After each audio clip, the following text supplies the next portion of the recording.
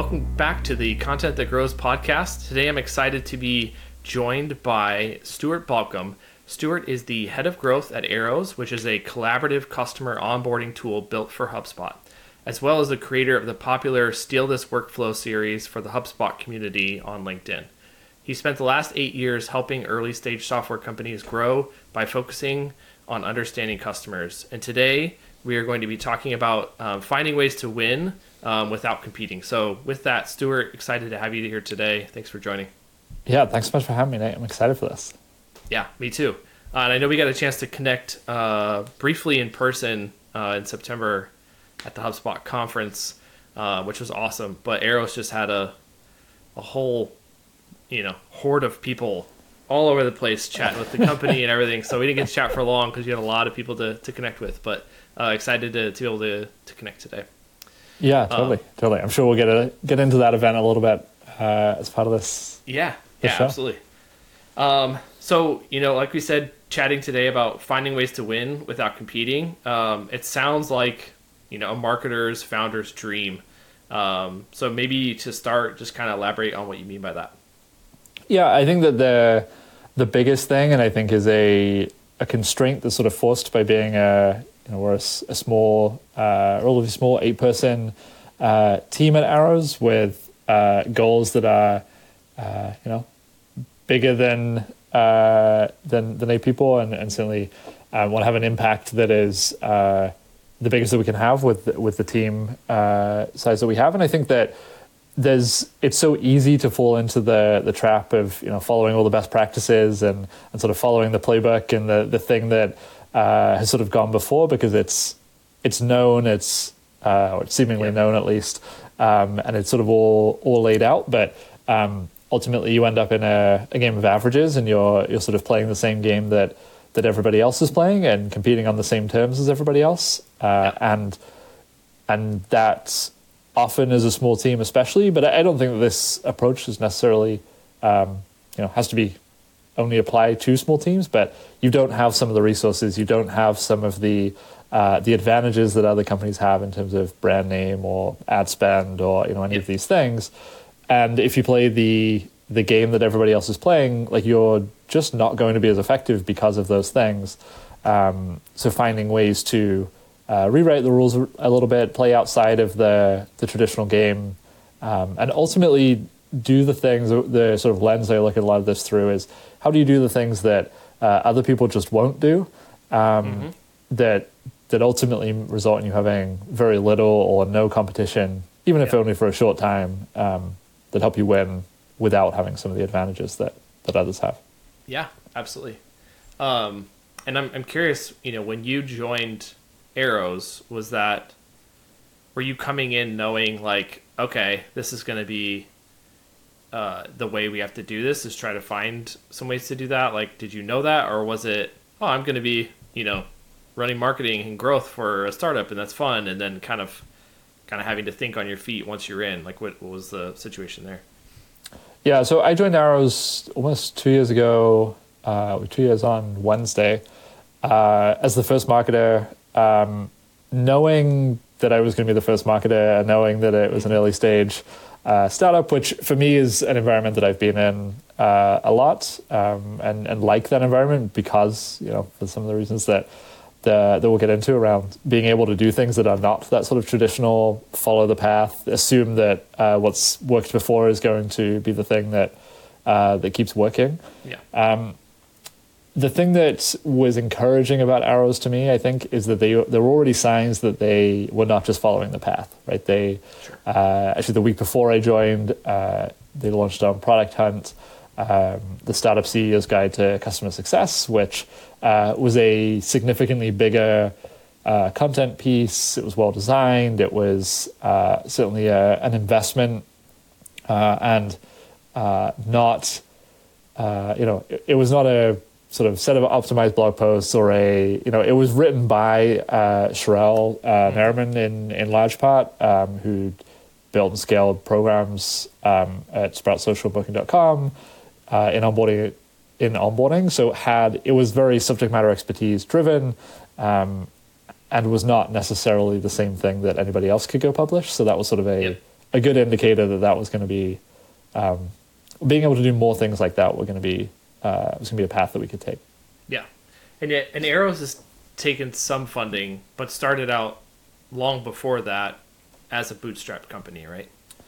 Yeah, so I always forget exactly how long Arrows has been around because, it was I think May-ish 2021 when Daniel Benedict raised funding. Arrows has raised $5.3 million to date, I think, in seed. But yes, previously was bootstrapped. Daniel Benedict was sort of exploring other ideas that ultimately became the collaborative onboarding tool that Arrows is today. And I think that it is interesting that I think there's the sort of bootstrapper mindset, not necessarily for marketing specifically, but for, is there a way to make more out of this budget? Is there a way to do things that look at or give us advantages that are different than just spending money on stuff? Yes. Sure, sometimes spending money is a great solution and is the thing that you should go do, but it's not necessarily the first thing that you have to go do. Yeah, exactly. And that's why I was wondering, is just, I think it feels like those two kind of are very related, to kind of, when companies start out bootstrapped, even if they do raise funding later, I think that they just tend to approach things a little bit more that way and trying to figure out creative solutions or questioning why, just because our competitors are doing it, why does that mean we have to? And so I think that's a cool, healthy foundation for approaching a lot of the investments and stuff. But I guess more practically speaking, how do you actually find these things? And obviously, maybe you don't want to give away everything, but it sounds nice in theory. I guess some people may see it, having not done it, to just be like, well, sure, I'd love to win where I don't have to compete. But how do you do that? Do you stumble into it? Do you have a process for identifying stuff? What's that like practically? Yeah, I mean, and to a certain degree, it's a little bit of both. You find things along the way that are opportunities that aren't sort of on the beaten path. But starting from that process of, in order to compete in a space that doesn't have competitors, you have to know, what are the spaces, what are the opportunities, and you have to ultimately find things that other people haven't found or passed over because they didn't think that they were a big enough opportunity. Which actually, there's a lot of gold in that. Is this is a thing that seems like it won't scale, or that the approach to pursuing this channel or pursuing this approach doesn't scale, and that there's often a lot more value there, and especially when you do a lot of those things over time and they compound, you can end up with something that becomes pretty big without starting as something that had to be a big scaled program on day one. Yeah. So for us, that looked a lot. As you mentioned in the intro, so starting with customers and sort of having a deeper understanding of customers is always the starting point. So the story at Arrows is a little interesting because when I joined, Arrows was a standalone product for customer onboarding. So we had some integrations with HubSpot, with Salesforce, but by and large was a standalone tool. Customers came to Arrows, didn't have to use anything else. And then we made the decision in April 2022 to pivot to being a HubSpot specific solution that will likely change down the line. But for now, you can only use Arrows if you use HubSpot. And the starting point there was, well, what are people doing in the HubSpot community or trying to do in the HubSpot community? And of course, building on top of a platform makes it somewhat easier in the sense that you can literally go to community.hubspot.com and there are questions and answers for any number of things. So that was really the starting point for, and I guess even before that, we were talking to existing customers and asking, what are you trying to do but can't find an answer for? What are the things that don't show up when you go and do a keyword search? Or what are the things that don't show up when you, scroll through the listicles from competitors? Because often, even if they're not showing up in the tools, there are enough people asking or have would like to know the answer to that question that you can go answer. And that was really the approach, was identify the questions that nobody's asked, that people are asking and people aren't answering, and then provide the 10x better resource than anything that's available. So we went, and it started with sort of customer interviews where we would find people would ask, like, I've really been trying to figure out how to use HubSpot for customer success. I've searched the community. I can't find anything. So we went and searched the community, and there were people asking and nobody really answering. So we went and wrote, 3,000 word pieces with video and images and all this stuff in the community, and just answered the question in a way that isn't what most would do. Yeah. Because you can make all sorts of arguments against that, right? Yeah. And I know it's this team of 8 currently. And there are plenty of startups with the marketing team alone being 30, 50, 80 people, So maybe there's not as much, of an approval process and all that stuff. But for some of these things where you find it and it's more than just you have some great LinkedIn posts that really spell out a lot of the details just within that, character limit and everything there. But for some of the bigger things you mentioned, before you joined the, startup CEO guide to success, how does that work to kind of pitch the idea or strategy for some of these areas where you see an opportunity? What's that look like internally?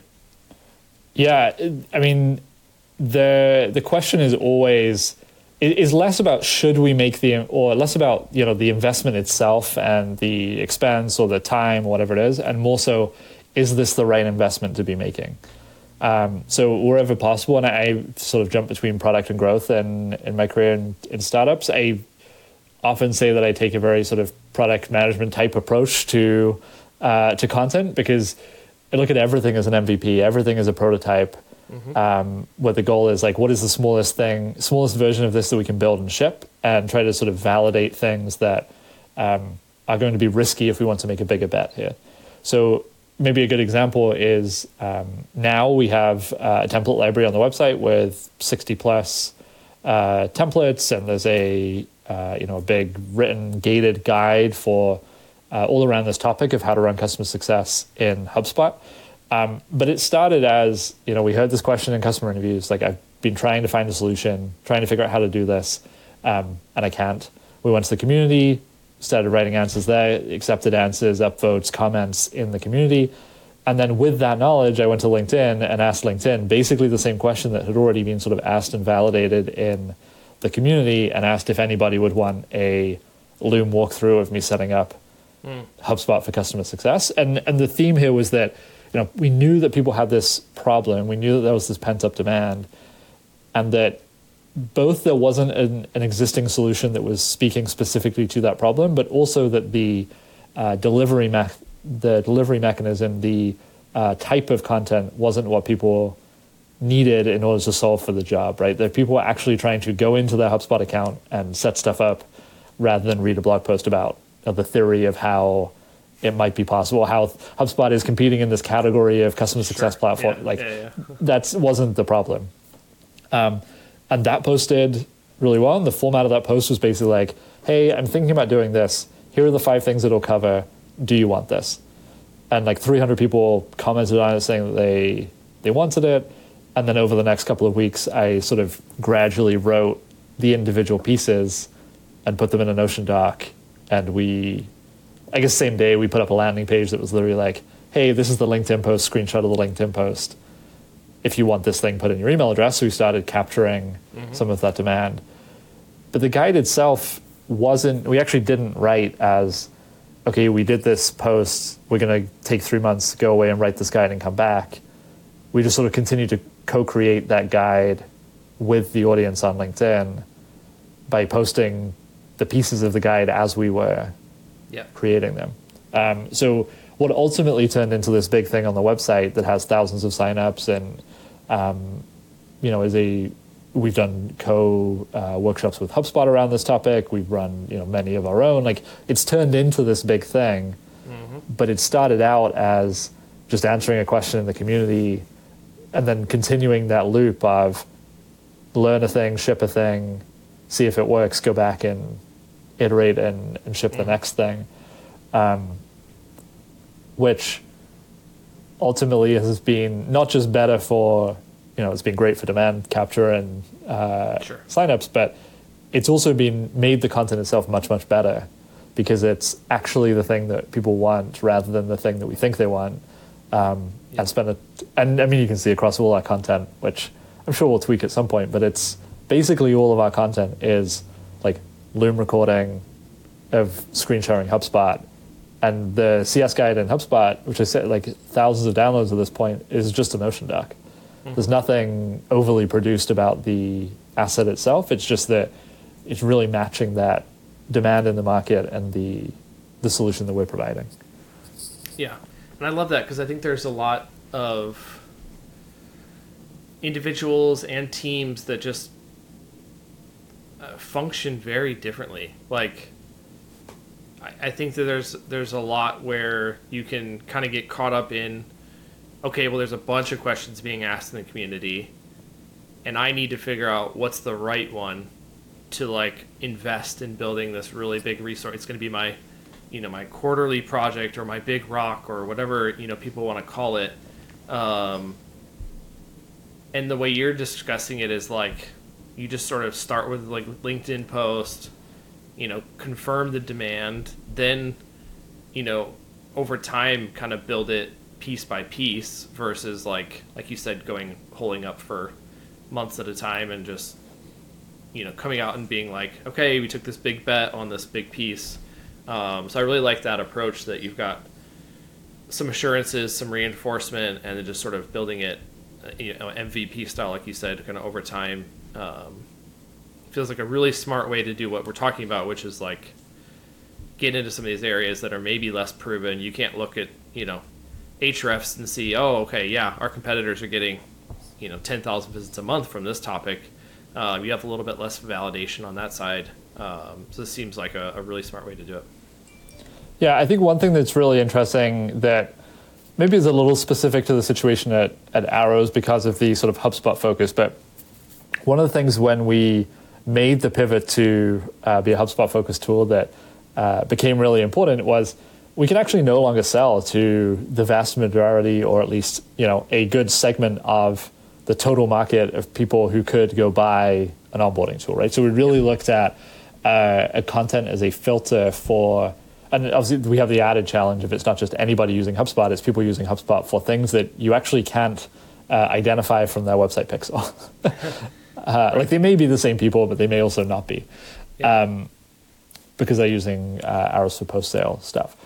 And I think that sort of leans into this idea that resonance with a few is much better than, reach and no resonance with many, right? It's sort of, how do you start from sort of the epicenter and like really build true fans, build value in the content that you're creating first, and then figure out how to scale and and get broader distribution of that thing, right? Like now we're at a point where we're sort of starting to, at least for things that we have been doing for a while, like the CS guide has been out, or that concept has been out for 15, 16 months at this point.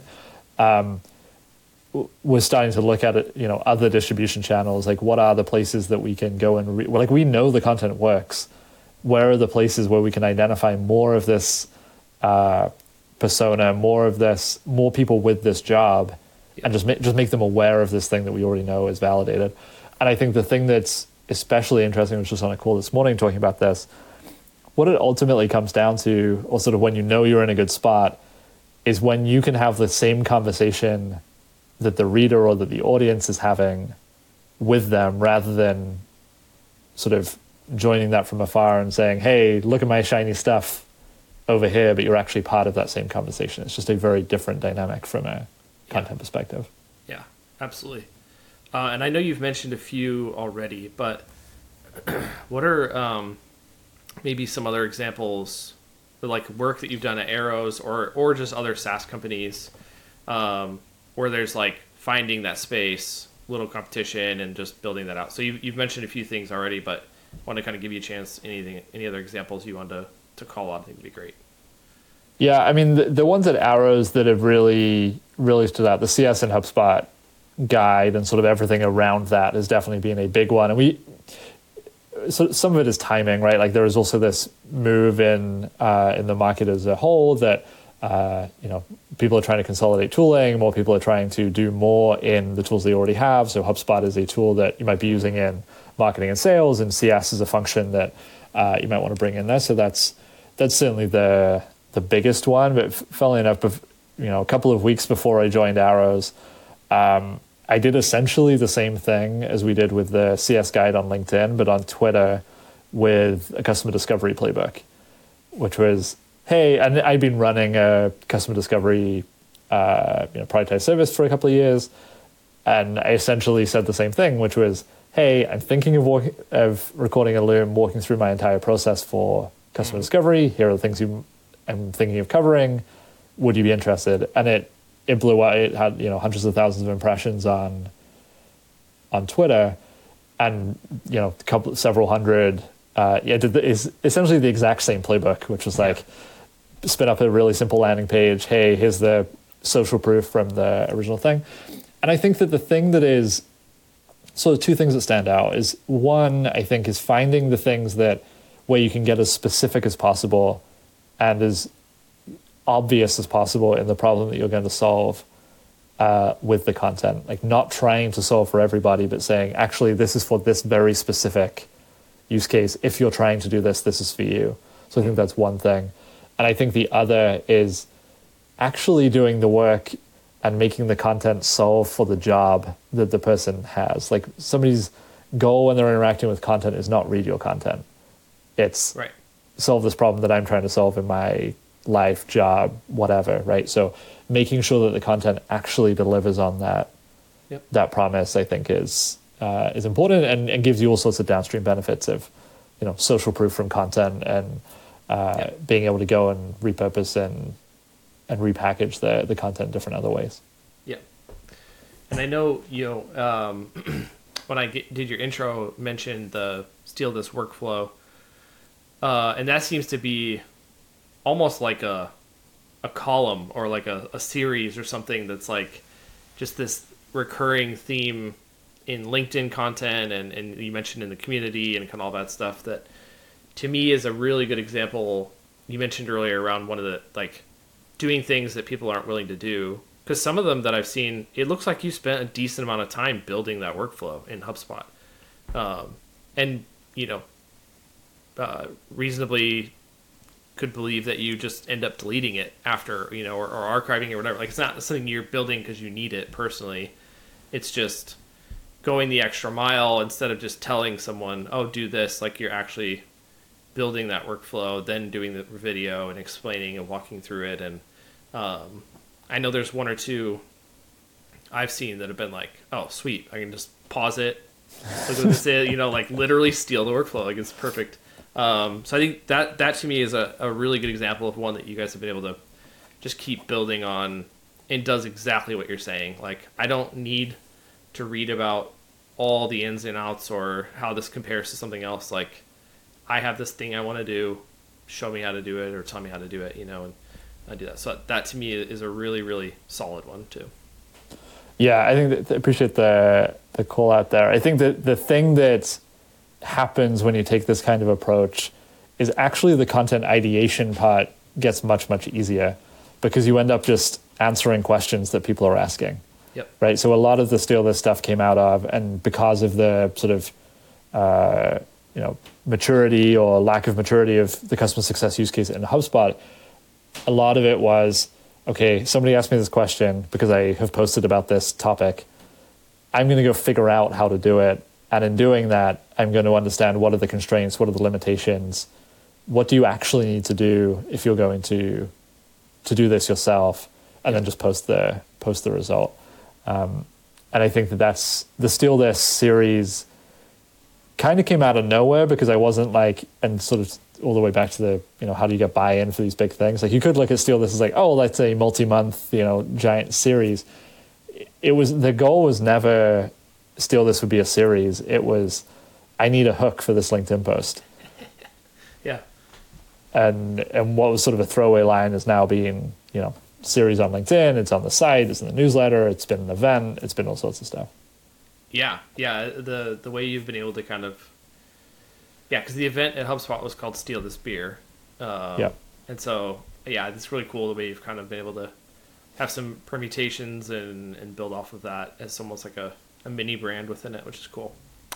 Real quick, because I want to keep moving through and kind of wrap up this section in a second, and then we'll get to like the final 4 questions. But first, just like one last big area on this topic, for me, and I think what a lot of others might be wondering, is just like, how do you know it's working? Like, what do you notice, when it starts working? So you gave a good example of posts on LinkedIn, 300 people commented or whatever. Like, that's maybe not going to happen for everybody. So like maybe someone gets 20 people that respond, or something, but how do you know when it's working? Like, how is that working? And also, do you see competitors then trying to kind of like copy what you're doing too? Yeah, I think the thing that is particularly important when you're testing these ideas is you have to be proactive about asking for feedback and paying attention to the qualitative signals that you're not going to see in your data. Yep. Right? So asking people to comment on a post is great, both because you want to see the volume of comments, like, is there demand here? But that's, of course, going to be relative to, your existing audience size, how much you get shared, the impressions of the content. But it is a great reason why, social is a great testing ground, because it's a two-way channel, which is helpful. But what you really want to pay attention to is, what are people saying in the comments, right? Are they asking for things? And I would always reply to people, especially in that first post, I would always reply to any comments asking if there were specific things that people wanted to see covered, right? It's the same thing. If you put anything on a website, email gate it, make sure you ask in that first email, like, what are you actually trying to do with this thing? Reply and let me know. Or some, permutation of that, right? You want to build that feedback loop as quickly as possible. Because both you have that proof then that is like, these people are engaging, these people are saying these things. Even if this isn't the right piece of content, maybe there's something adjacent that we should actually go do instead. And if you're if you need buy-in from, in order to keep going, in order to go do more things like this, pay attention to who those people are too. It's very different if you sell to a highly inaccessible audience or a busy executive audience, but those are the people who are engaging with your content. That's a very good signal, even at low volume, that you have something that's resonating, right? So I think that's the next thing. And then the thing that ultimately sort of how I measure the quote unquote value or like the ultimate impact of this content is how frequently do people reference it once they get in the sales cycle? Right? How often are your reps hearing in demos, in email threads, like how often are they hearing, I really love that content, or I went and did this, so I booked this demo, right? And that's the thing that we now hear a lot, which is, I got on this call because I did a deep dive in the YouTube channel and went back through that. Like, and that obviously has two advantages. It's sort of validating that your content is driving pipeline, but also typically those people, the people saying that, will have a much easier time becoming customers and being successful customers than people who are cold from other channels. Yep, absolutely.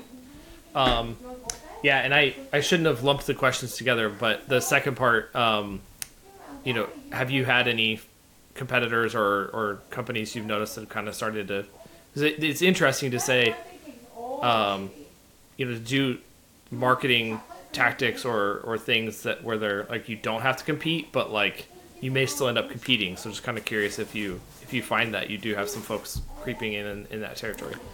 Not to a degree that we've paid attention to, I guess would be cool. the reply. I mean, that's certainly, like having a template library is not a particularly unique thing. But I think that the advantage of going the extra mile on content and really creating something that the audience wants is you actually build a little bit of a moat with content, and it actually becomes pretty hard to copy you, because anybody who's copying it will be obvious that they're copying, and you were there first anyway. Yep. Okay. Well, Love that. So before we move on to the final four questions, anything else you want to just add on the topic before we move on? I mean, I think that the biggest thing is you really have to spend the time, make sure that you know who you're solving for, what problem you're solving, and like making sure that you understand the sort of completeness of the job outside of the keyword, right? Like, what does that actually look like? And does that look like the more nuance you can find, the easier it is to find a space where you can compete without competing, right? Yeah. So I think that's the first thing, and then really leaning into that, building that loop around feedback, and sort of treating a line that I use in copy whenever I post these first things is like, I want to make this the best resource for X on the internet. Yeah. And if you mean that, you have to keep going back and improving it. You have to keep iterating because, like a simple example is like HubSpot is always releasing new stuff, or HubSpot is always changing their UI. Like that's going to be true of just about everything. So making sure you're building that feedback loop and actually following through on iterating is important. Yep. Yeah, I agree. And I think it's worth just reiterating that making it the best thing on the internet does not necessarily mean making it the biggest or most highest word count. It is, the point you're making is like actually understanding their job and what beyond that term, and that's what really makes it the best, is that it just resonates so perfectly with them when they read it or watch video or anything like that. So yeah, it's ultimately how many people took what you created and did something with it is sort of ultimately the measure. Yep. Awesome. Thank you for all of that on that topic. And then we'll just wrap up with the same four questions we ask all of our guests. So real quick, first one, what's a recent success or learning you'd like to share? Yeah, I think I kind of alluded to it a little bit, but I think making sure that you're finding space to go back and replay the hits, go back and find time to evolve the content that you already have. I think it's really easy to see the next shiny object and go create something new, but like often the biggest impact thing is to go back and either add to, extend, update, and sort of make sure that the content that you've already shipped in the library is still solving for the job that you intended it to solve for. Yep. For Arrows, what role does content play in the overall marketing strategy? This is shifting a little, and I'm excited about it. But to date, it has been the marketing strategy. Essentially, it's content is everywhere. It's across all stages of the life cycle. It's and we sort of really try to treat it that way. But 95% at least of pipeline is inbound, and I think we've really been able to build a brand and some sort of authority in our little niche of the ecosystem around the content that we've created. Yep. How does Arrows define success for you and your team? For me, I'm meeting scheduled, essentially qualified pipeline, which is good and bad for content, but ultimately keeps you focused on the things that really move the needle and the things that are impactful for the people that you want to be adding to the pipeline. Yeah. And lastly, what's your least favorite marketing conversation happening on social channels right now, and why? I mean, this may be common, but AI and content, specifically around the horrific applications of AI's ability to scale all the stuff that's awful in content. Yeah. I use AI in content. I think there are folks doing really interesting things with AI in the content space, but I think a lot of the conversation seems to be dominated by, how do we publish 300 blog posts in a week with 5 minutes of work? Mm-hmm. And it's kind of horrible for everybody. Yes, I very much agree. Yep. Awesome. Well, that's the final four, and that wraps everything up. So with that, go ahead and conclude. If you want to check out any of the existing episodes, be sure to visit 10speed.io/podcast. And then for Arrows, that's arrows.to is the website. And you can find Stuart, I guess I'll let you tell where we can find you. LinkedIn is definitely the best place. Come say hi. Try to post pretty consistently valuable stuff. So let me know if it isn't. Let me know if it is. But yeah, always happy to have conversations about this stuff. Yep. Awesome. All right. Well, that wraps it up for us. So thanks, Stuart, so much for joining today. This was awesome. Yeah. Thanks so much, Nick. Thanks for having me.